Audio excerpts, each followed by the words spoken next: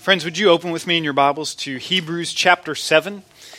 We're going to look at Hebrews 7. I feel like a broken record to stand up and say this is a very dense, complicated passage. We say that every time we open up the book of Hebrews. Today is not going to disappoint in that realm, but have no fear if you don't know who Melchizedek is or you kind of get lost in Abraham's loins. We're going to draw this into a point that I think we're all going to understand and be able to grasp. So let's start in Hebrews chapter 7, beginning in verse 1. For this Melchizedek, king of Salem, priest of the Most High God, met Abraham returning from the slaughter of the kings and blessed him. And to him Abraham apportioned a tenth of part of everything. He is first, by translation of his name, king of righteousness, and then he is also king of Salem, that is, king of peace. He is without father or mother or genealogy, having neither beginning of days nor end of life, but resembling the Son of God, he continues as a priest forever. Let's move to verse 11. Now, if perfection had been attainable through the Levitical priesthood, for under it the people received the law, what further need would there have been for another priest to arise after the order of Melchizedek, rather than one named after the order of Aaron? For when there is a change in the priesthood, there is necessarily a change in the law as well. For the one of whom these things are spoken belonged to another tribe, from which no one has ever served at the altar. For it is evident that our Lord was descended from Judah, and in connection with that tribe, Moses said nothing about priests. This becomes even more evident when another priest arises in the likeness of Melchizedek, who has become a priest, not on the basis of a legal requirement concerning bodily descent, but by the power of an indestructible life. For it is witnessed of him, "You are a priest forever after the order of Melchizedek." On the one hand, a former commandment is set aside because of its weakness and uselessness, for the law made nothing perfect. But on the other hand, a better hope is introduced through which we may draw near to God. Let's pray together. God, we seek to draw near to you now. And so would you meet with us? Would you teach us? Would you open our minds and hearts to your word and this story of your Son as a new and better high priest of a new and a better hope? We ask in his name, Jesus' name, amen. Well, friends, I think you always have a temptation in Christianity, wherever it's found, to begin to untangle Jesus from Judaism. We want to kind of separate the two and pull them apart, and here's what I mean by that. The Bible, cover to cover, it tells one single enduring story. God, he makes a perfect world. Humanity, we fall from that perfection and we run away from God. And God begins this enormous story of a rescue to draw us back to worship him forever. It's a wild story if you read this thing cover to cover. You've got this promise to Abraham. You've got the exodus of Israel. You have laws and priests. You have a tabernacle and sacrifices. You have prophecies that are made. And all of them are pointing to this central fulfillment. That God, from beginning to end, he has this plan that he will justify humanity. He will make us right before him by covering our sins through his work and by faith in him and drawing us to himself as one people to worship him forever. That was always the theme of this story. And so by the time that Jesus arrives in a manger in Bethlehem, he's not born into this ethnic or historic vacuum. When Jesus is born, he's got this enormous story behind him that leads up to and points to and prophesies and promises the coming of this Jesus to fulfill all of these things that have gone before him. I think it's very telling that the very first verses of the New Testament, the book of Matthew, contra everything that you have ever learned in a creative writing class, the New Testament, it begins with a genealogy. Isn't that incredible? I mean, if you have no exposure to the Bible, you're sitting in a motel room, you pick up a Gideon Bible, and you say, I should start reading the New Testament, and you flip open to Matthew chapter 1, you are going to begin to read, Abraham begot Isaac, and Isaac begot Jacob, and Jacob begot Judah, and that's your introduction to the greatest news of the world. Isn't that incredible?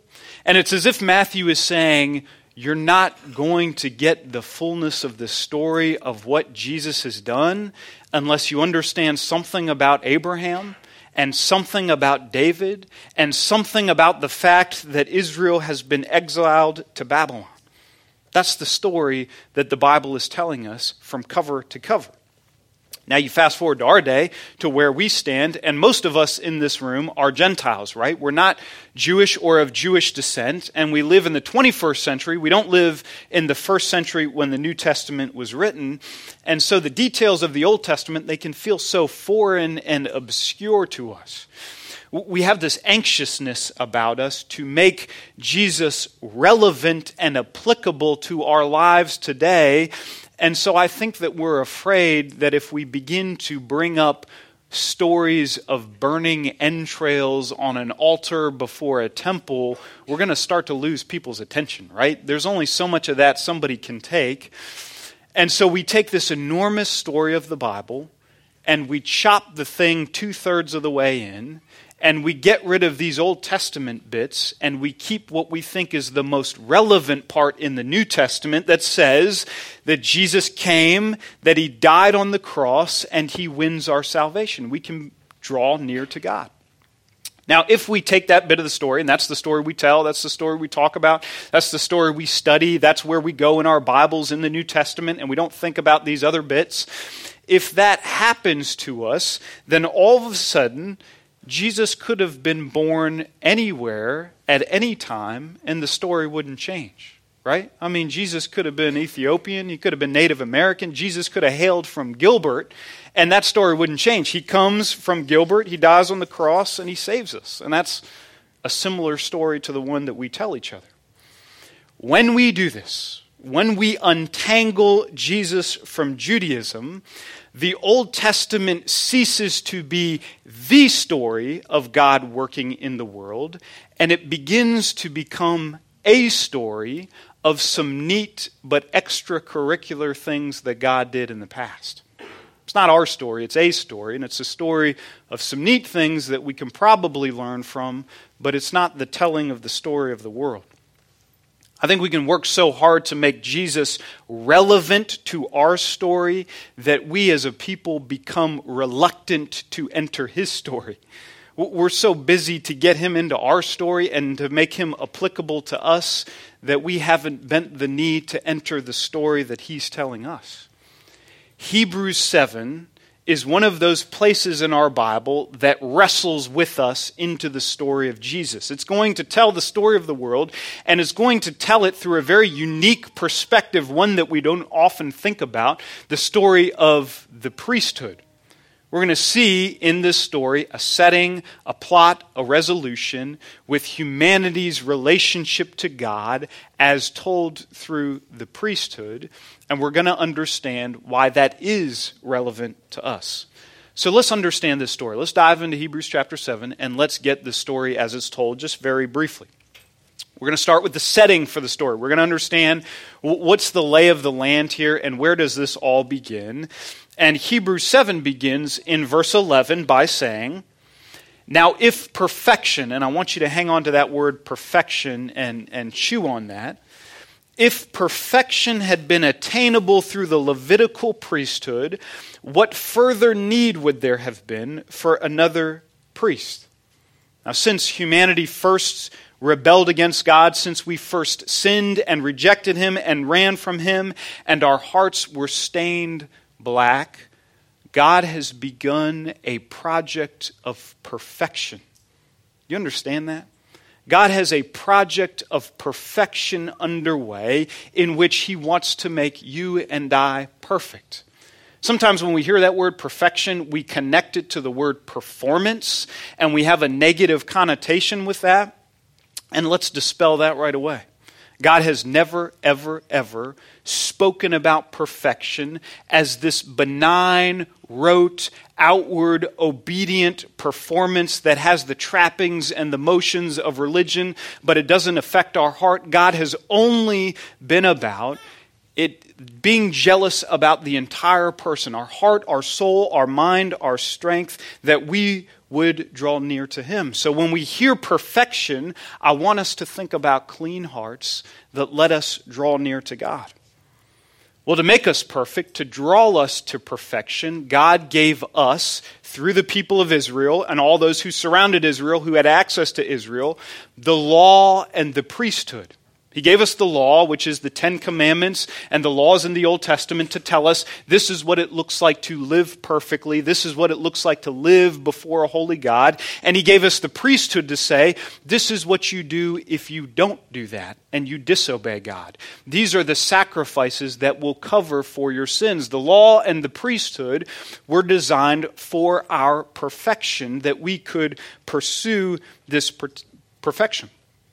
Now, as Gentiles, this is important, if perfection had been possible through those two things, if we could have obeyed the law, and if we could have had our sins covered through the priesthood and the sacrifices on the altar, if those things could have made us perfect, then we as Gentiles who enter this faith, we would be grafted into the new Israel as we are, and we would still practice those things. An obedience to the law in faith, and an observance of the Levitical priesthood. The center of our spiritual world would be Jerusalem, and we would bring sacrifices to the temple in Jerusalem so that God could cover our sins. If those things had made us perfect, we would be observing those things today, but that's the rub. Here's the plot, here's the problem, here's where this thing feels like it gets off course, because neither the law nor the priesthood has ever led to perfection. Verse 11, if perfection was possible through priests, we wouldn't have needed another priest. Verse 18, if perfection was possible through the law, we wouldn't have needed another promise.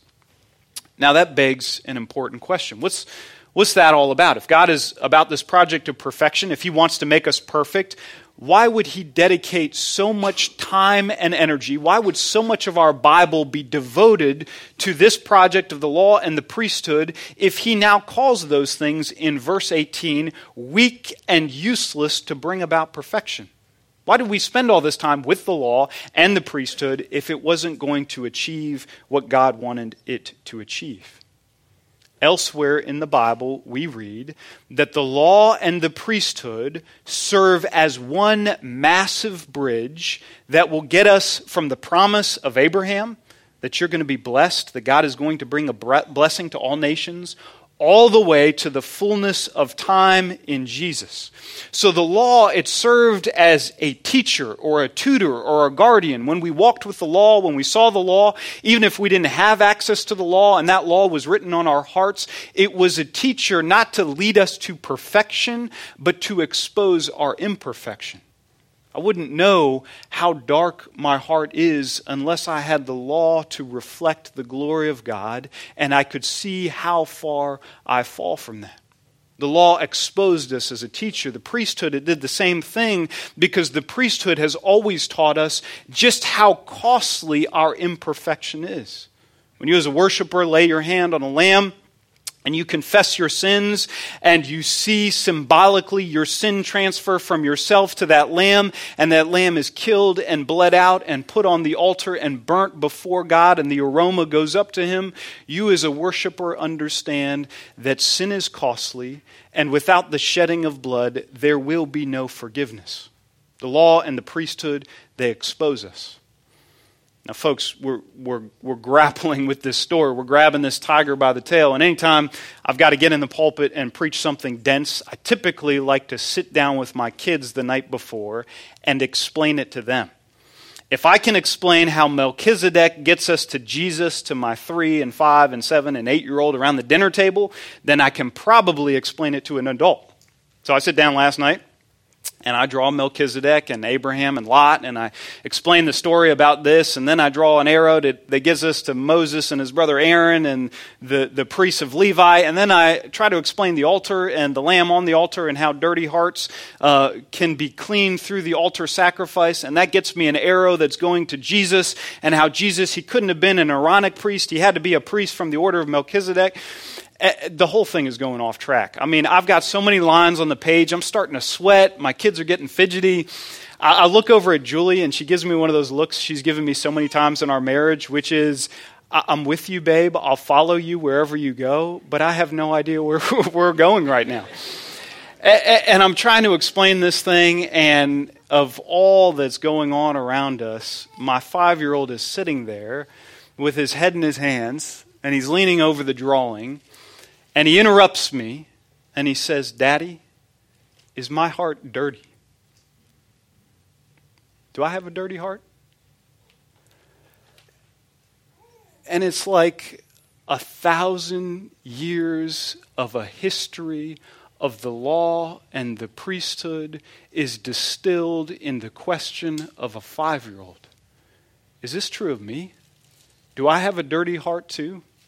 Have I sinned against this kind of God and lived not as how He wanted me to live? Is this true of me? Whether Jew or Gentile, however we come to be exposed to the knowledge of this word, the law and the priesthood, it exposes us. We are helpless to obey our way back to God. We are utterly helpless to do anything in our lives that will cover and atone for the sin that we have. These things have exposed us, and because they've exposed us, they've done absolutely the work that God has given them to do. God appears in this story that He's been telling since Adam and Eve and since Abraham, since He's exposed through the law and the priesthood, and He brings this marvelous solution that will make us perfect, and it will allow us to draw near to God. We got a hint of it back in Genesis 14 when we weren't paying attention, when Melchizedek comes to Abraham and he blesses Abraham, and none of us saw that for what it was. And we got another hint of it in the reign of David when he writes this Psalm 110, and he says there's somebody who's coming who's going to be a priest in the order of Melchizedek, and all of that was kind of lost on us. But whatever was dim in the Old Testament was now made clear in the New Testament, that Jesus becomes the new priest who is able to make us clean and perfect and bring us to God. Up until this point, the priesthood had only descended through the tribe of Levi, through Aaron and all of his sons after him, but something different happens. That was not able to make us perfect, so God begins something that is able to make us perfect. Jesus is born from the royal tribe of Judah, not the priestly tribe of Levi, and so his priesthood is not linked to Aaron, but it's linked to Melchizedek. Now, I don't know if you guys have ever had this experience where you feel like you've read so many articles about the person of Melchizedek. If you hear his name one more time, you're going to scream. If you've had a week like that, I totally understand where you're coming from. Melchizedek is just a very mysterious person, and he becomes all the more mysterious in our passage because the writer to the Hebrews says that Melchizedek had no beginning or end, which makes him sound like deity, right? If something is uncreated and has no beginning and never dies, then that's divine. And the writer to the Hebrews might be saying that this is Christ himself who appears in the person of Melchizedek back in Genesis, and that's our hint of the gospel.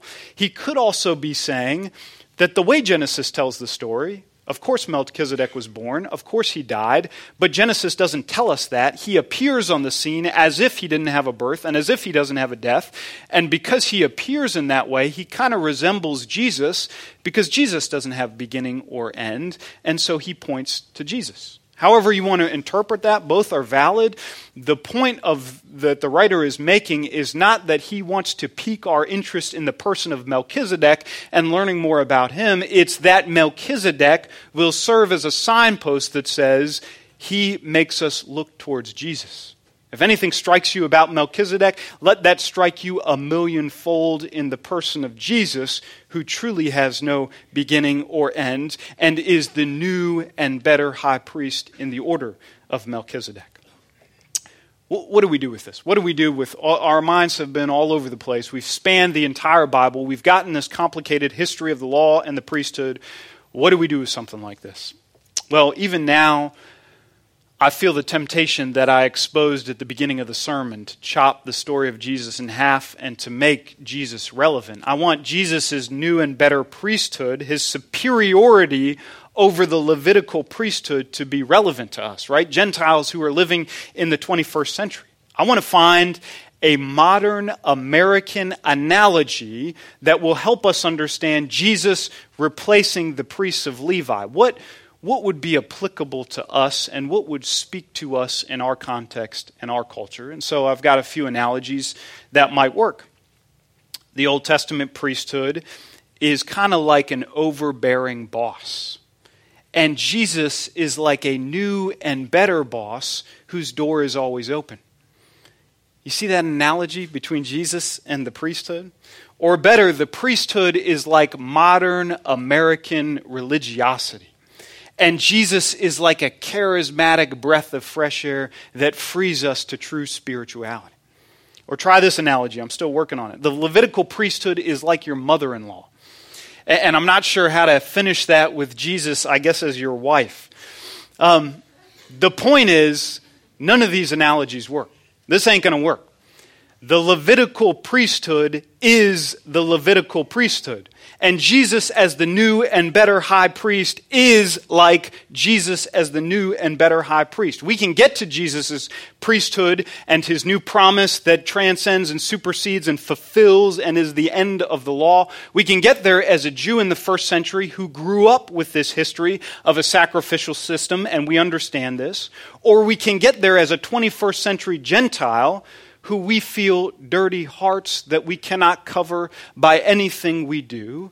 But however we're drawn to Jesus, we're drawn to the same Jesus, and that is Jesus as the new and better high priest. There's no appropriate analogy for that because there's no other story being told in the Bible except this one solitary story.